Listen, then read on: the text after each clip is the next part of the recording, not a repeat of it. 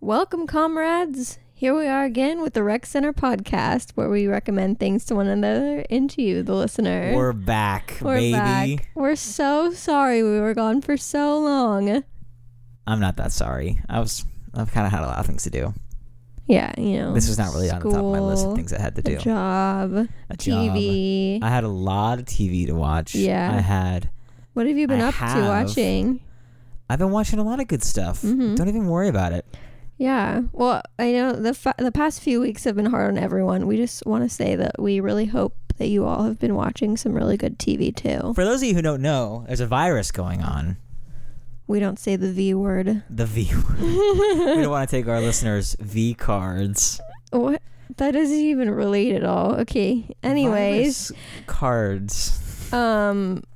You know, all the etc. Tiger King and all the other There's a lot of stuff popular we missed, stuff. But why would we talk about those? Because everybody knows about those. Yeah, and it's boring. Yeah. Tiger King kind of sucked. I mean, it's pretty good. I liked it. It was kind of interesting, but it was all over the place, and I didn't really follow it very well. There's a lot going on there. Okay, well, there's a lot going on right now, and a lot of people are dying. A lot of people are without jobs. A lot of people are without healthcare. A lot of people are going to the beach and ruining it for everybody. And we would like to get back to work and to our lives, but people just can't take a minor inconvenience for a little bit longer. And can't enjoy their public pools or their backyards or their front yards or the TV. The couch. Yeah, the couch. I've been getting a lot of good couch time recently. Maybe just don't go to the beach, okay? For a little bit longer, you'll survive, I think. Maybe. Yeah. Okay, anyways, but we got a lot of good stuff to talk about, and we've actually been watching and thinking about and reading and listening to a lot of good stuff throughout this time, because that's all we've had to do. I mean, I've had a lot of stuff to do. You know, the movie theaters have postponed a lot of things or put things on demand, which is kind of a bummer. But there are a few things that we watched that were on demand, etc., that were good. But James Bond, pretty bummed about that. My mom's pretty bummed too. Who cares? The Oscars this year is going to be... Oh my gosh, it's going to be two movies. Vin Diesel Bloodshot as Best Actor and Elizabeth Moss is Invisible Man Best Actor, I guess. That movie was only out for a week before quarantine happened. Yeah, I was being sarcastic about Vin Diesel as Bloodshot. I heard that movie's pretty bad. He's an amazing person, though. I don't know. I don't think so. Yeah, I don't know anything about him.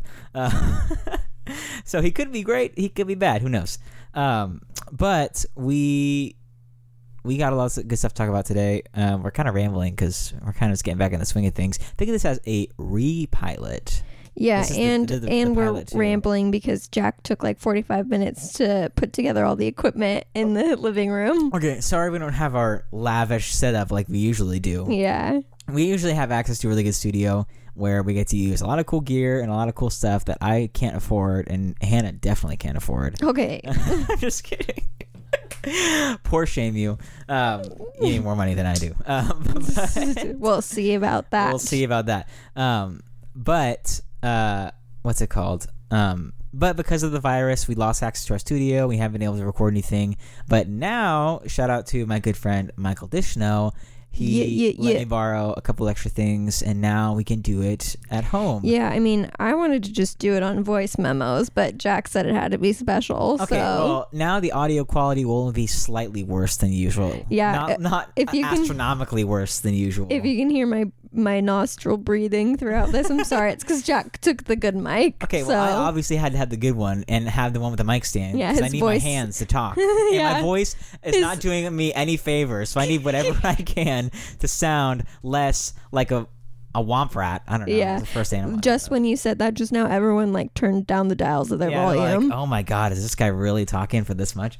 Okay, let's get to our recommendations. Yeah. Because people want to know what to watch. You go first, Jack. You always go first. And I think it's lovely. It is gentlemen's first. And, yeah. And the virus isn't going to stop no. chivalry. Okay, They can take some of our freedoms away, but they can't take this. Oh, boy. Anyways, so the first thing I watched... did you just fart? No. Okay, sorry. Continue. That's probably you. He thought that was so funny. She is laughing to herself so much right now. It wasn't that funny, but I'll let you have it. We'll let the crowd decide. Let the crowd decide. The 0 people listening to this far. Okay, So the first thing I have to recommend is actually a movie. Spoiler alert, I like movies, and I recommend them sometimes. What's a movie? Exactly. Our Life's a Movie, baby. Write that one down. Oh, that was so cute. A bad movie. Oh. Dang. I should have seen it coming. So, the first movie I am recommending is a movie on Netflix, but it was not a Netflix movie, if you know what I'm saying. Some of you guys know what I'm saying.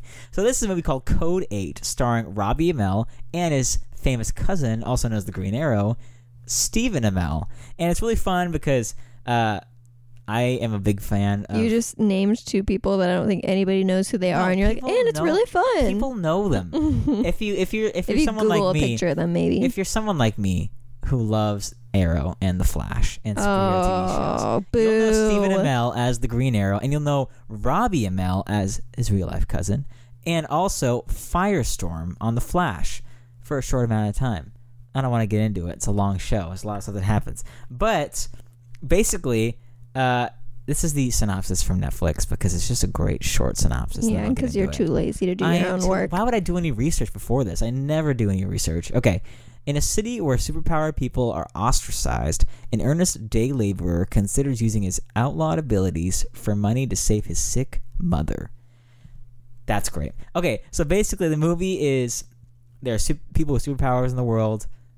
It's a real X-Men kind of story to where it's like, oh, we have so much like struggle and like, you know, it's such an allegory for racism or, you know, xenophobia, stuff like that. Oh, like X-Men are like monsters or like they're outcasts from the society. Yeah, or X-Men's kind of like a dated allegory for racism. Oh, gotcha. Or metaphor. But they're all played by white people except Halle Berry. Yeah, whatever. I mean, that was the thing in the comics too. It's not new to the movies. But anyways, so there's a society where people have superpowers, but they're kind of like used to like build like buildings and like the society and the cities and stuff like that, and they're kind of relegated to second class citizens, and they're not really allowed to use their powers. And like that's what there's like this police code, and there's like drones and robots, and like the society's advanced with these people as they have powers, and because of like they're not allowed to use their powers, are forced to do like day laboring jobs and kind of like lower class work, and have a really hard time getting like cool jobs or lucrative jobs or advancing in society and stuff like that. But so we follow Robbie Amell, and he has electrical powers, and basically like he's used as a day laborer because he can do electrical work in houses like with his bare hands because he can get shocked by stuff like that. But they have like these police robots and drones that like are constantly watching people, and if they use their powers, they get arrested or shot on sight, and it's like this huge police state kind of thing. It's good. It's like the classic like District 9 like futuristic society kind of like if you've seen the Netflix movie Bright, which is a bad movie, kind of like where something has happened like this, like something mythical or mystical has happened like this, and then society advanced with it and just like became normal. That's the kind of thing in this movie, but it does it pretty good. Gotcha. It's not like a revolutionary movie. Like it's kind of generic and run of the mill. Like in some of its story beats, like basically Robbie Amell's mom is sick and he's a day laborer, and there's like he comes into contact with some drug pushers, and it's like a special superhero drug kind of thing. Like it's very mythical. But his mom is dying. His mom has powers as well, I think, and she's dying of cancer or like some illness like cancer, superhero cancer, I think. And he's kind of forced to, make some bad choices, I guess, and the movie unfolds from there. But he's doing whatever he can to save his mom, kind of thing. So it's kind of like it's kind of a story you've seen before, but the movie really knows how to work within its budget. Like it's not trying to be something it's not.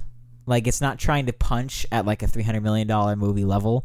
Like, it knows its budget and knows its limits kind of thing. If you've seen the movie Chronicle, which is also a great movie starring Dane DeHaan, written by Max Landis, who is a sexual predator now. Oh. Yeah, people know he's a sexual predator. Allegedly, pretty credibly. But, yeah. But it's a good movie where it's, like, kind of like a lower budget, like, people, like, discover they have powers kind of thing, and, like, things unfold from there.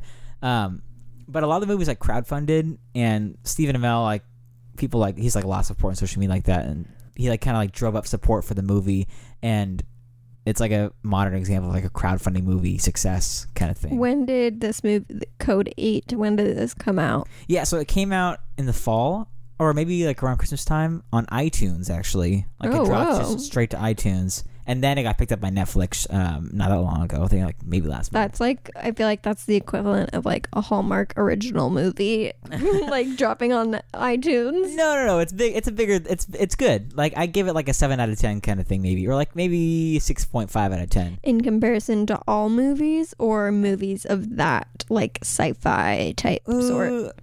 Maybe if that sci-fi sort, I give it like a 7.5. Like it's good. It's and it's like short. It's not too long. I feel like a lot of those movies are bottom of the barrel. Like they're kind of hard to do well. Yeah. We've talked about like the amount of sci-fi crap on Netflix, but this is like one that is pretty solid. The acting's good in it. The writing's good. It's short. Like it knows what it's supposed to be, and it's not taking too long to do what it needs to do. And it's fun. It's really fun, and I had a good time with it. And I think they might try to do more in the future, so we'll see what that happens. But if you like Stephen Amell, if you like Robbie Amell, which I do, and you like, if you like Arrow, which is a dumb show, it's a good show. And if you like some of that sci-fi, like there's a sci-fi thing in the world and it's normal, which is kind of fun, like to see. Yeah. It's not SeaWorld like freaking out, like, whoa, this guy can like shoot lightning bolts out of his That's hand. like, what movie did we just see? The cartoon one that we saw on demand and we saw it in theaters with Chris Pratt and Onward. Yeah, it's kind of like that situation. That was a good movie. It's Onward's like fantasy stuff. It's like different. But if you have $20 to spare, you should buy it on demand. It's on Disney Plus now. Oh, okay, nice. We're not recommending Onward though. Well, I know. Okay, you can continue with your horribly long recommendation. Okay, I'm getting to it. All right. Sorry, I'm rusty. My first time back. Yeah. You're doing great. Thank you. I really needed that. Yeah. All right. Can I get back to my recommendation now? Yeah, go ahead. If you're done talking, just let it go. It's fine. But it's a good movie. And if you like that, like just the world is interesting and they build it just enough to where you understand everything that's going on and you're excited about it, but don't like over explain things too much or hold your hand through things or like throw it in your face. So I think it's really solid. I would definitely recommend checking it out, and I have nothing else to say about it. Wow. Yeah. So it's your turn. I'm personally not interested. Well, it's not made for you. It's made for me. Yeah. They made it for me. They said, wow, this sounds like a movie that Jack of the Rec Center podcast would really enjoy. So maybe we'll just make it for him. Yeah, they're trying to get some marketing out there. Exactly. Free marketing for your crowdfunded movie. Okay. Is it my turn now? It's your turn, I guess. Okay. Yeah. I'm excited about mine. Both of mine are great and things that are very near and dear to my heart. We'll see what happens, all right? Because we're like, we've said previously in episodes, we're going in blind here. We don't talk about this beforehand. Yeah, but I did tell you my recommendations like several weeks ago, and you don't remember. I don't remember. I don't listen to half the things because you like. Just, hey, why don't you get me a glass of water or something, or why don't you rub my feet? I'm like, no, I want to play video games. She's giving me a really bad look right now. What? Like, why would you say that? Like, that doesn't make you look good at all, and it's also true. It makes you sound like a cool dude. Yeah, for all the bros who also just don't have girlfriends. Well, why would they? Okay. Well, anyways, I'm excited about these. But my first one, guys, if you're looking for some good, wholesome fun this quarantine, I have a show for you. It's called The Righteous Gemstones. Classic. It's so good, and it's on HBO. So you can watch it on demand on there, or if you have cable, like you can log in online, or if you want to ask Jack for his password like I did. Yeah. Or maybe it's on Hulu. I don't know. You might have to pay for it on Amazon Prime or on Hulu. Anyways, it's a comedy about this family who runs a mega church in South Carolina. Dr. Eli Gemstone is played by the legendary John Goodman. Yeah. He's the father to 3 kids in like their 30s and 40s who all live on this huge church compound, each with their own mansions. And Eli is the head pastor of their televangelist mega church. His eldest son, Jesse, is played by the also legendary Danny McBride. Classic. Who is also lead pastor there, obviously. He also is the creator of the show. Yes, he is the creator of the show. I was going to get to that, but that's fine. Then why didn't you get to it? then there's the middle child.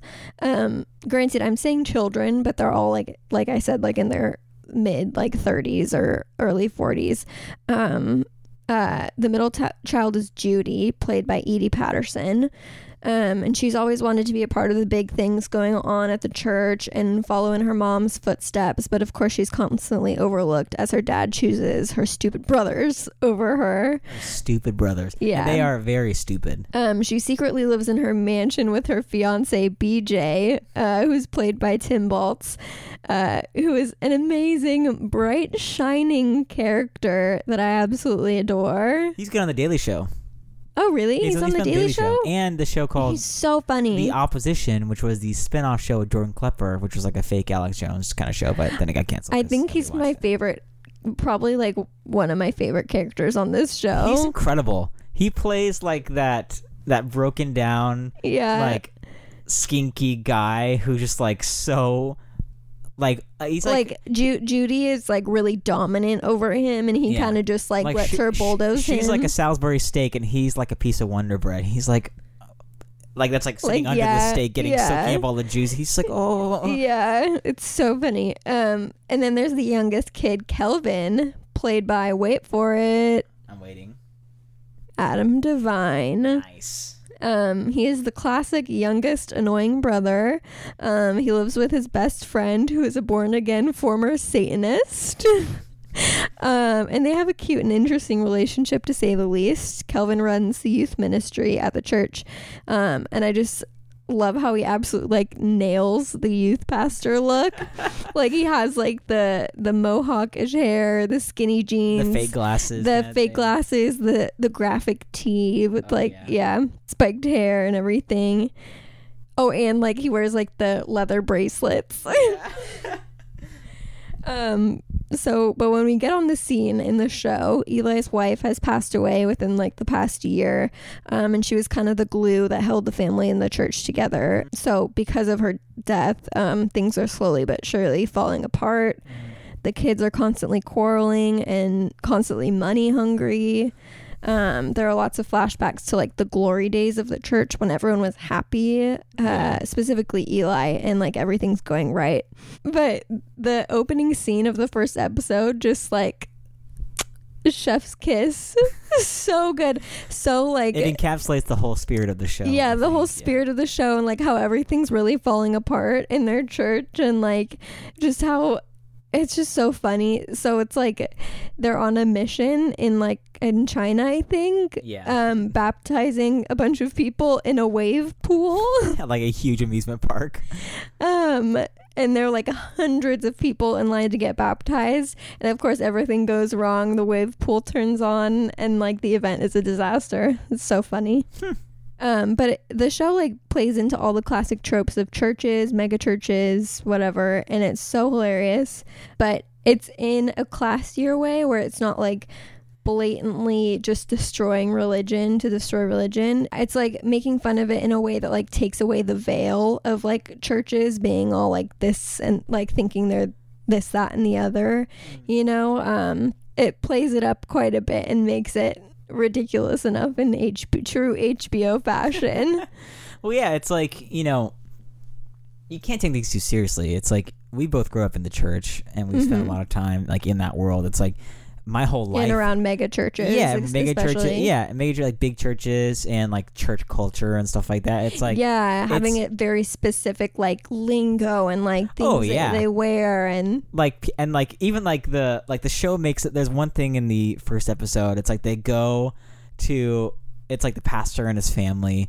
And they go to this one restaurant every Sunday after church. Yeah. And when they're walking in, it's like the doors fly open, and it's like a classic entrance kind of thing, slow motion with the music, and like people are in there taking pictures on their phones. Yeah, the head pastor Eli, he's like a celebrity to people. Yeah, and it's like it totally nails that. It's like because that is totally a thing, like the pastor and his family, or like the church crew going to like a big lunch after service, and everyone like looking to see who's it gets everything right, who's there, who's not there, who's looking and stuff like that.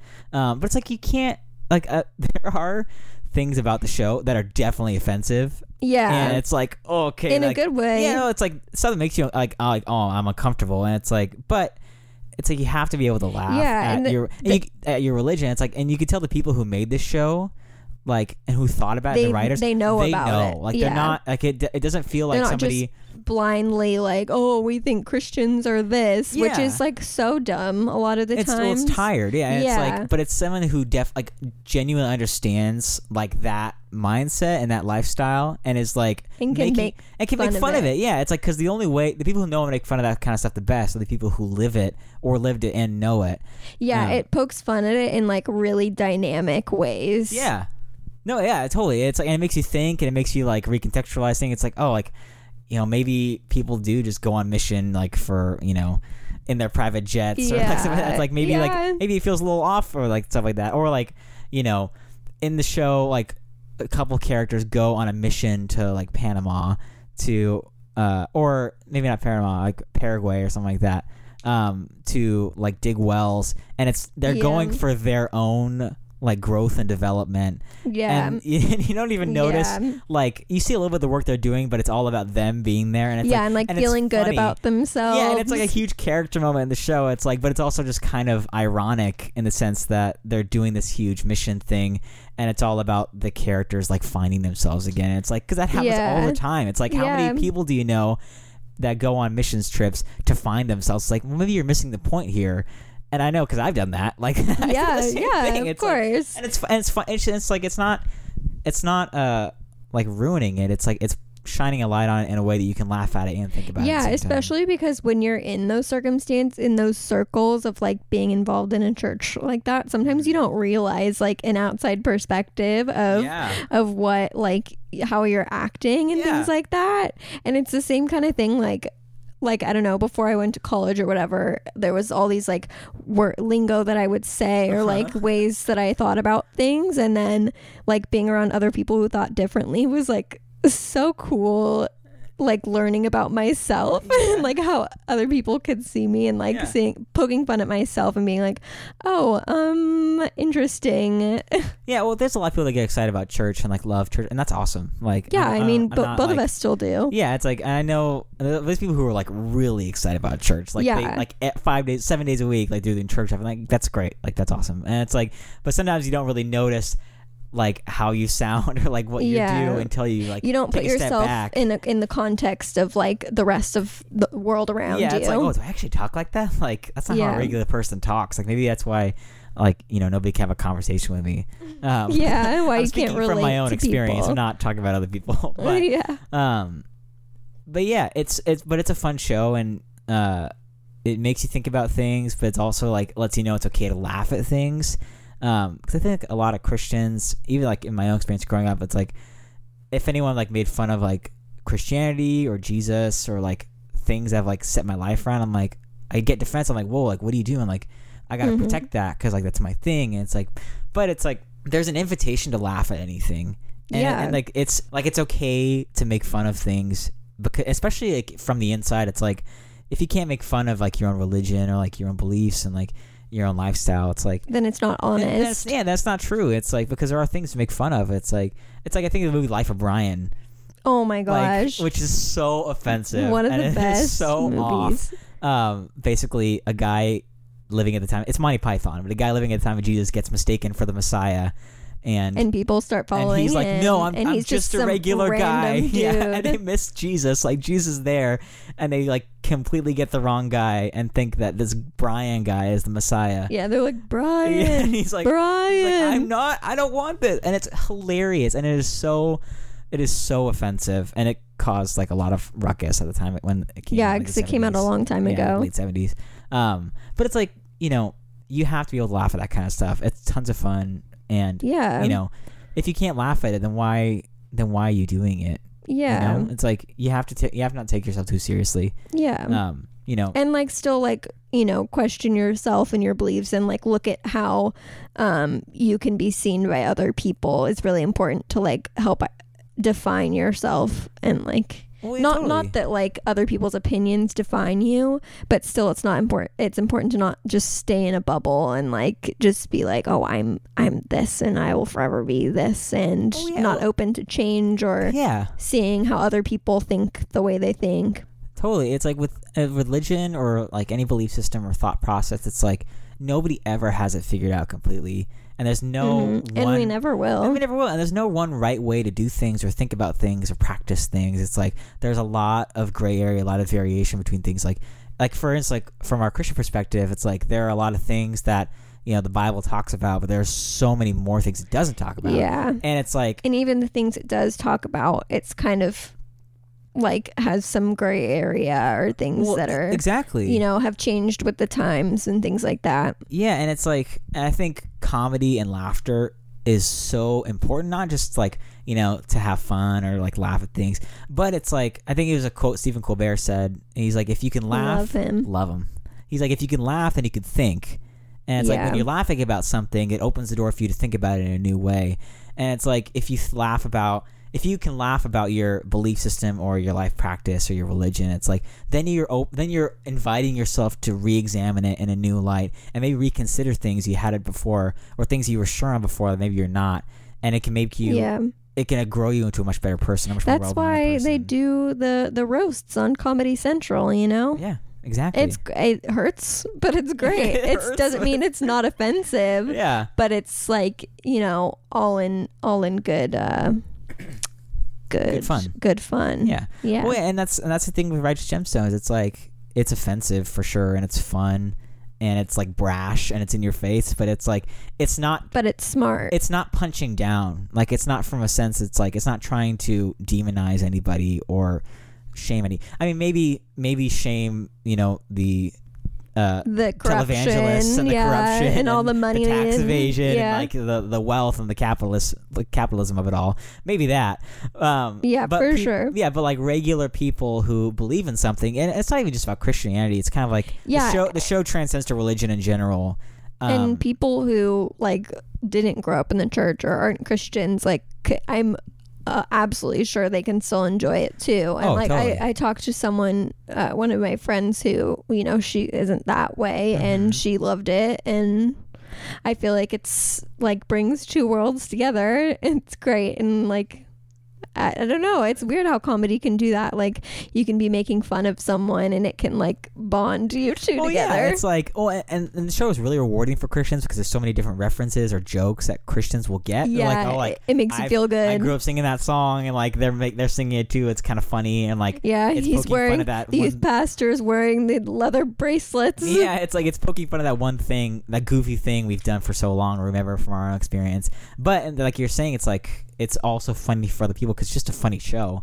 Like it's not specifically Christian funny. It's just funny. Yeah. But also it kind of opens that connection to where it's like your friends can understand why that's funny to you, or like and see like, you know, that culture and like kind of understand you or like where you came from. Yeah, it's like like that weird experience was my life when I was in 6th grade. Yeah, and like going to like camp or like to a missions trip. Yeah, or going to like a youth lock-in all night at the trampoline zone or whatever. Oh my gosh, so funny. And it's like, and the youth pastor has to do like a backflip or whatever to like impress all the students in order to get them psyched about the Bible. And it's like, it's awesome. It's a good recommendation. It is. Yeah, it's really good. Check it out. It's on HBO. Yeah, there's only one season so far. It's 9 episodes. Each is like an hour long. But it has been renewed for a second season. Nice. I don't think they've started filming it yet.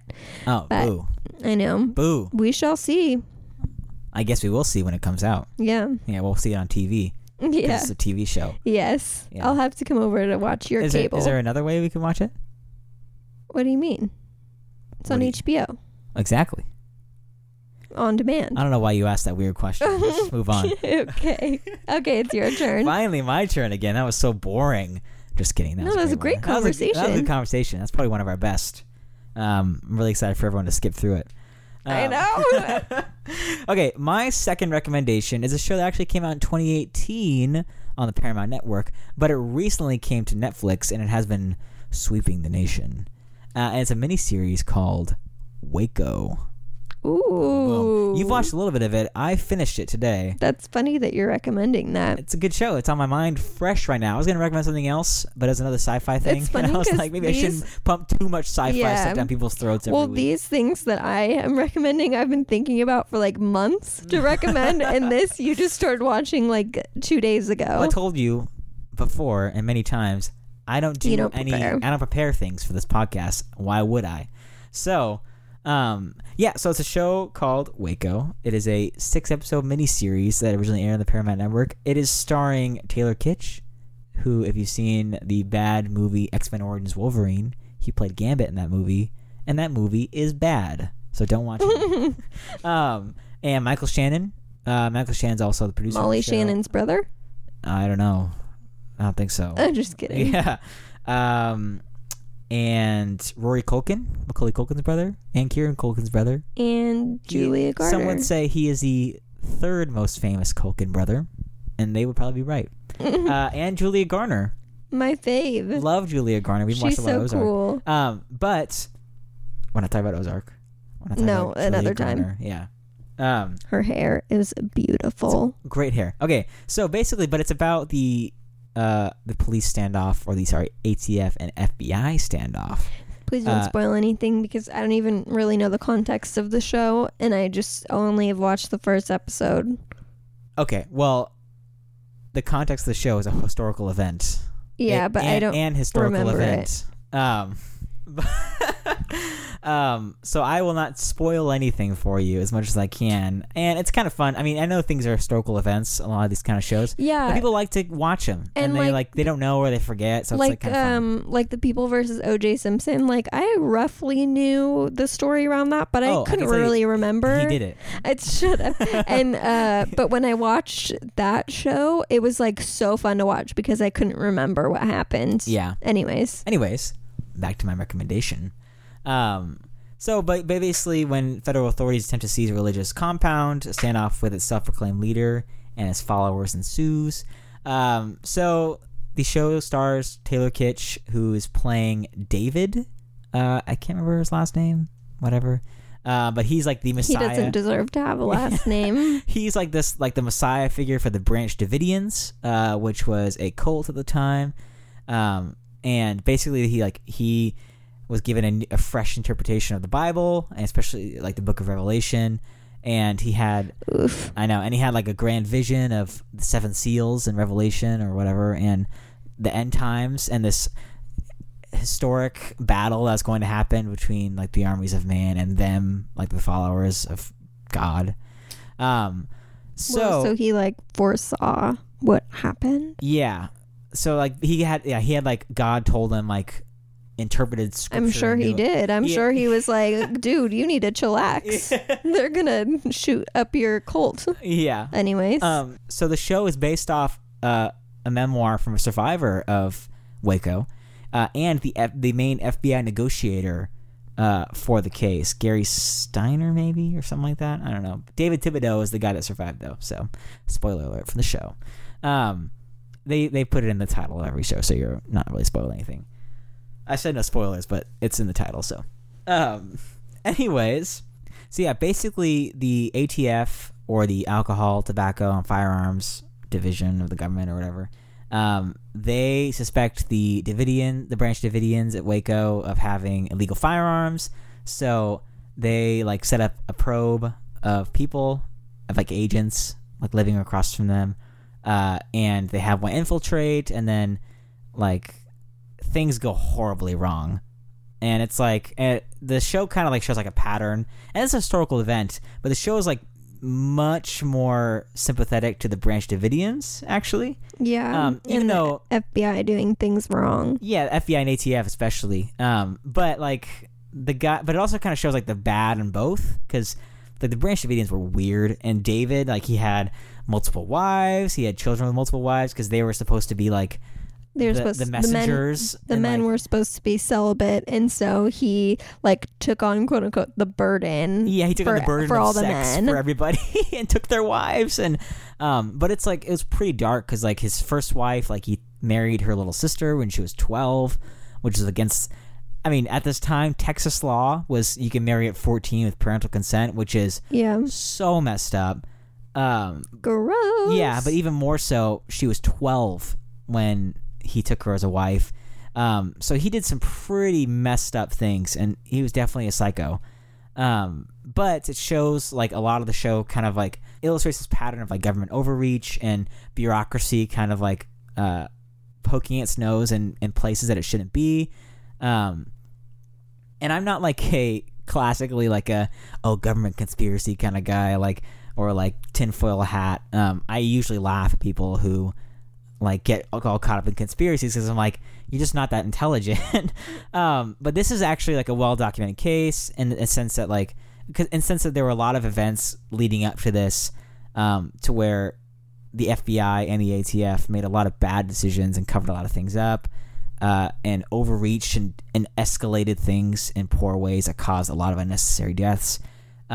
So that's kind of what the show chronicles, in the sense that it's chronicling the life and kind of humanizing these people, in the sense that, you know, a lot of them aren't bad people in the show.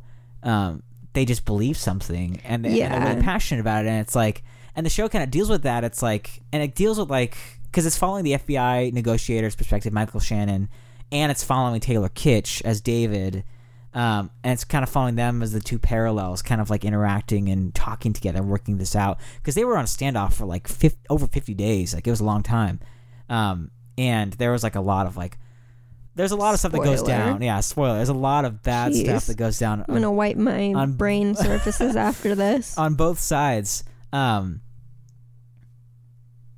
the show gets into an interesting relationship about, like, why people do things, why people believe things, what is the role of law enforcement in this country, and what is the role of a militarized police force? Like, should the police force be demilitarized?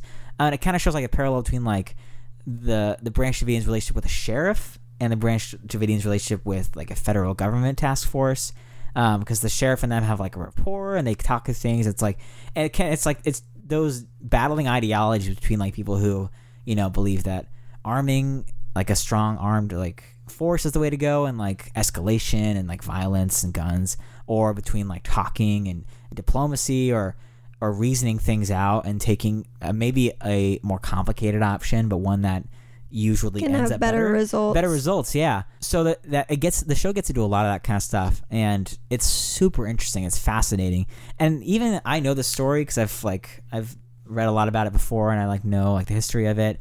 There was so much I did not know going into this, like as I was watching it. And again, like, the show is kind of biased towards the Branch Davidians. It feels like it feels like they leave some stuff out. They sympathize with them more and want us to feel bad for them, which obviously, like, it was a terrible tragedy. Yeah, but like the FBI does some messed up stuff in this, but it doesn't really show all of the messed up stuff that the Branch Davidians also did. Yeah, not just like the guns that they had, but like all the things that they were doing. Yeah, I mean, there's some bad stuff that goes on, but especially like the climax of the show, I feel like it more paints the Branch Davidians as like tragic heroes rather than maybe how they should have been painted, was maybe some more sinister ways Gotcha. in certain areas. Interesting. But so yeah, the show definitely has a bias, so I think that's one thing to keep in mind. But it's a very interesting story, and the acting's really good in it. Taylor Kitsch, like as David, is incredible. Like, even like him as this cult leader, like, you don't dislike him throughout the show, even though he is a terrible person and he is doing horrendous things at certain times, or practicing things.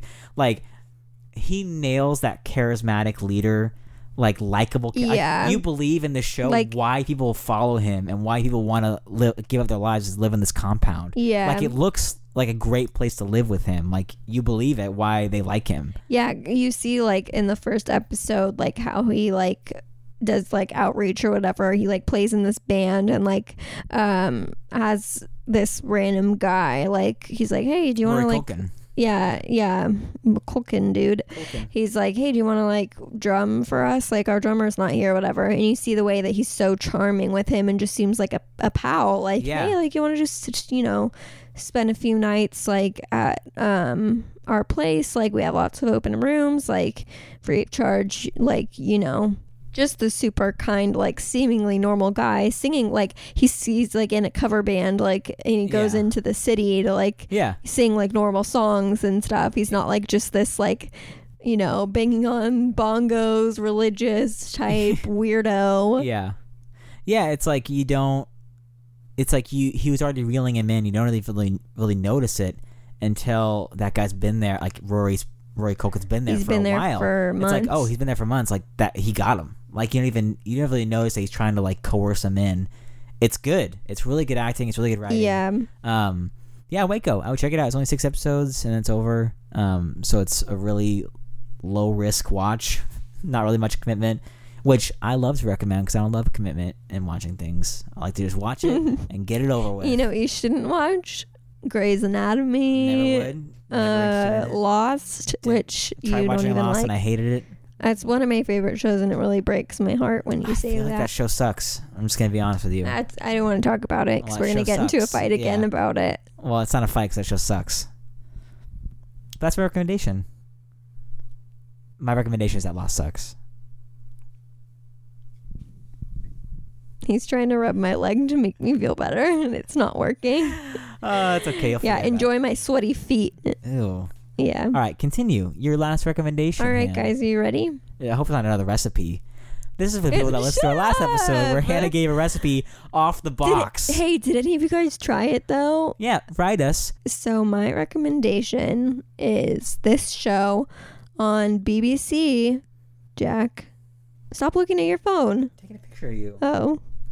My recommendation is this show on BBC. I know you love BBC. I do love the BBC. Oh, that is one show that you committed to is Doctor Who. That is a lot of seasons. It's a great show. That's why I committed to it. Okay. Anyways. Did I tell you the criteria for me to commit to a show? If it's a great show, I'll probably commit to it. It has to be sci-fi. Oh, yeah, it's very... Doctor Who is like the epitome of sci-fi. It's my favorite show ever. Okay, so my recommendation is another BBC show that is not Doctor Who. Oh, I was going to say it's Doctor Who? But it's monumental. Torchwood, Doctor Who spin-off show. No, stop. Oh. It is Killing Eve. Oh. With the Sandra Oh. And the Jodie Comer. She's so cool. She's coming up in that Free Guy movie with Ryan Reynolds, the one where he plays like a non-playable video game character. To be in a movie with Ryan Reynolds. I'm just kidding. To be Jodie Comer. What? Oh boy. Right. Carry on. So first I gave you a comedy recommendation, and now I have to hit you with a drama, a thriller. It's a murderous, mind-blogging, intense British series. Wow. Maybe that's why they called the show Killing Eve. Yeah. So Sandra Oh plays Eve. And she dies.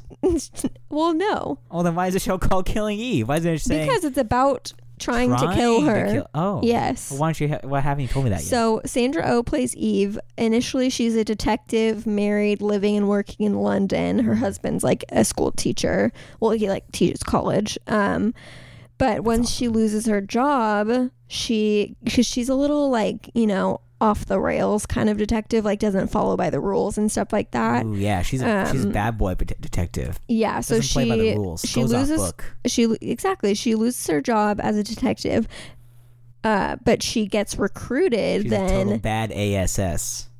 Watch your language. I spelt it out. I didn't say anything. Yeah, bad. So the kids don't know what you're saying. Yeah, exactly. And the dogs. So once she loses her job, she gets recruited to MI5. Wow. Was James Bond busy? Yes. No MI6? No, he doesn't actually exist. He's just a legend. And I think in their world, maybe he doesn't exist. I don't know. So there's no MI6? No. Probably, actually. I think they mention it. MI6. She wasn't good enough for MI6? Well, no. So, like, so there's like 3 of them that are in MI5. There's like 3 of them in this MI5, and they basically just like sit at desks all day long and like kind of just research like crimes and things like that and try to like do like James Bondy type stuff. But Eve isn't really like satisfied by like sitting at a desk, obviously, and she like is doing the same thing, like just wants to get out there and break the rules and do things that put her in danger and put other people in danger. So she eventually comes across this woman, Jodie Comer, who is named Villanelle in the show. Is she the villain? Yes, she is. Wow, that's a really unfortunate name then. That her MI5 group like discovers this chain of murders that seem like they're kind of related, and Eve finds out that it's this girl Villanelle she's like young and like really sexy, smart. Oh. No. I read that wrong, my bad. I think, I don't know, whatever. Yeah, so Jodie Comer plays Villanelle, who she's kind of like an actual psychopath, like doesn't like connect emotionally with people except with Eve. As you get later on in the first season, they start to have this strange relationship when they become obsessed with each other, because at first Eve is like really researching all of these murders that Villanelle is committing, and then Villanelle finds out that Eve is looking into her murders and becomes obsessed with her. Yikes. And so, so Villanelle, she's like this beautiful, charming, like she's a killer by trade. She works for this company who like gives her money and like pays for a lavish apartment and lavish clothes, and like they give her assignments every week of like these high up people, like government officials and stuff like that, to kill. Yeah. So Eve and Villanelle's relationship becomes really intertwined, and they become kind of infatuated with each other in a really strange way. Oh. So the show I'm liking this show more and more. Oh yeah. So the show surrounds those like terrible but awesome murders, which are like they're the people that she's killing. Stop. Okay, that's your fault. You said Mordor. The people that she's killing are like actually terrible people. Orcs. And she does it always in like her own fun way, because she's a psycho and she like has very extravagant ways of killing people, which is how she kind of gets not caught, but like how Eve like sees her trail, because she like always has to go out with a bang, and like her employers are always like pissed at her for doing it the way that she does. She's getting too fancy with it. She's making it a show. I know. So it's very emotionally complex, and definitely the kind of show that you need to pay attention to. Are they gonna kiss? I don't know. Well, so here's the thing. I think so the second season was just put out, and I've only seen the first one, and I've watched the first one live, and it was a long time ago. So the season finale of the first season was like insane. I don't want to spoil anything. I'm just gonna fast forward through every episode till I see it. No, it's genuinely like a thriller, like really engaging show. It's really interesting. Are the murders like really like gnarly? Yeah, they're gory. Oh, yeah, nice. I like that. Right? I really think you'd like it. Do you think you're gonna watch it? I like crazy murders in shows. And Sandra Oh like really kills it too. And the relationship between her and her husband is like really interesting too. And like the whole MI5 dynamic is interesting. Like her boss in MI5, like the coordinator of her MI5 group, like you've kind of find out she's in some sketchy behavior. Ooh. Eve? What? Eve is? No. Her Eve's boss. Oh. Yeah. Maybe he's the employer. She. Wow. How dare you? Or she. Assume. Or she. Yeah. Maybe he or she is the employer. There we go. My bad. Yeah. But you can watch it on the BBC app, and I think it's also now on Amazon Prime. Oh. Amazon Prime or Hulu. It's on Prime, something free. I think it's probably Amazon Prime. They kind of have like a partnership with the BBC. Okay, yeah. Then it's on Amazon Prime. Wow, it's pretty cool. Even Villanelle. Villanelle. Should have been Villanella. Villanella Ice. Villanella Bean. Nice. Sounds like quite the unstoppable force, meaning the immovable object, if you know what I'm saying. No. Oh, okay. Well, she sounded like a pretty rogue cop, and then meeting a psychopath, killer. I still don't know what you're talking about. I'm talking about Isaac Newton, the famous saying, "Unstop before seeing an immovable object." It's okay. We'll move on. Yeah, it's fine. Yeah, so you can watch like an episode or two of Killing Eve, and then top it off with Righteous Gemstones to like totally lighten the mood. Is she kind of like? Is her character? Is Villanelle? What's that? Villanella? Is Vanilla? Someone just call her Vanilla on the show. And I'll totally take the gas out of her engines. Out of her threateningness. Yeah. Hey, Vanilla. Can you just like not like smear someone's face across the wall when you kill them? Can you just like shoot them and leave? Like that would be great. We filed 5 HR reports this month, and you're really driving up our expenses and our costs. So we're gonna have to stop your petty cash flow. Yeah. Yikes. But corporate bureaucracy is probably what would stop Vanilla. Were you gonna ask me a question? Oh, is she like having fun with the killings? Like she's like goofy and like quirky and stuff like that, or is she really scary? No, well, like, or is like her like she's like quirky and goofy, and that's what's scary about her. No, she's not quirky or goofy. Like I'm thinking like, but she Black definitely Mask has and Birds of Prey. fun. Like remember? No, not like that. No, good movie, Birds of Prey. Yeah, she definitely has fun with it, but she's not like. And she's threatening, but she's not necessarily scary because she does look like a younger girl. She looks like Jodie Comer. Like she looks like she's like probably. I think she's supposed to be like 21 in the show. She's young, and she wears like young clothes, and that's kind of how she lures some of like the people that she's supposed to kill. And yeah, so she definitely has fun with them, but I wouldn't call it like goofy like that. Like it's still dark. Or to be lured and murdered by Jodie Comer. I know, she's hot. Yeah. She really is. Yeah, she is. She played Rey's mom in Rise of Skywalker. Oh, yeah, she did. And she's younger than Daisy Ridley, so. Whoa. Yeah. Bad movie. She's so versatile. Yeah, bad movie. Well, is that it? Is that the show? Yeah. Oh, hey, nice. We did it. Yeah, now I can go home. Yeah, we meant to do like a half an hour, but we're at an hour, so. Yeah, it's because you talk and talk and talk. I haven't talked at all this episode. He's been blabbing the whole time. Nah, it's been me. It's fine though. She just gave me the most dead-eyed. I can't take this anymore. Look, it's okay though. I just need to go home, eat some ice cream, take a shower. Oh, are you saying that I smell? Not for smell purposes, for emotional purposes. No, my hair is pretty greasy. Yeah, probably smell purposes. I wasn't gonna say anything. What? I was talking to somebody else just now. I'm just kidding. You smell incredible. And if you didn't, I wouldn't say anything. Yeah, I know you wouldn't. But where can everybody find us, Ann?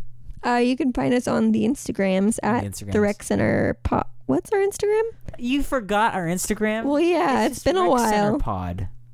No, I think there's a "the" in there. No, it's not. We've talked about this. It's, like I said just now, the Rec Center Pod on Instagram. Oh, there is a "the." Yeah, like I just said. I bet you feel pretty dumb right now. The Rec Center Pod on Instagram, Twitter, and Gmail. The Rec Center Pod at gmail.com. Hey, what can people do on Gmail? They can email. You can email us and tell us if you've watched anything that we've talked about, and like tell us what you think, your honest opinion. Or you can DM us. Not too honest. Yeah, don't hurt our feelings. Yeah. Or you can DM us about it on Instagram. And we want you to like tell us your recommendations that we can watch, because there's never too much TV and movies that we can watch. There's like I have a running list. I want to watch Shrill on Hulu, and I want to watch what's that? Never Have I Ever on Netflix. Oh yeah, it's reccenterpod at gmail.com. We surely should have made all the accounts the same name. I know. I was thinking about that. Well, why didn't you say something sooner? I was looking for an email, but I couldn't find one, so I guess next week. RecCenterPod at Gmail. RecCenterPod at gmail.com. Email us a recommendation. Know the recommendation that you would that you'd like to send to us. Or tell us something that you've watched that we recommended and what you thought about it. That's what I just said. I know, I'm just repeating it. Okay. Because we actually genuinely like to know, and we like to talk to people sometimes when we're not really busy with anything. And even then, we might not want to. Yeah. But in this time that we carved out for this episode, we will devote time to read these. Maybe one. Or you can tweet us. Yeah. Tweet us is much easier than emailing. Twitter us. Yeah, tweet us at Rec Center Pod, your recommendation or something you liked. Yeah, also Jack wants more Instagram clout, so you can follow him at Lumberjack on Instagram. Nah, that's fine. I don't really want any of the listeners on there. But leave a review. Tell a friend. Yeah. Telling a friend is the best way to help out the show because word of mouth is the way it's out. You know? That's what they say. Okay. But tell a friend and leave a review. You could do it in-app. It's super easy. Leave a 5-star review. It actually really helps the show. There's a lot of, technical stuff that helps when you do that. Yeah, and let us really know helps us. if you have a company that you would like us to start saying ads We will for. say anything for money. Parachute Home. We have values. HelloFresh. We have values until FabFitFun. until you show us the money. Yeah. When you show us the money, our value is the money. We're down. Yeah. We'll say anything. Okay. Say anything. Ah. No, that wasn't anything. You literally could have said anything. You made a noise. All right. Are we done? Yeah, thanks for having us. All right. See you later, everybody. Maybe we'll see you next week if we're still here. Yeah. Bye. Bye.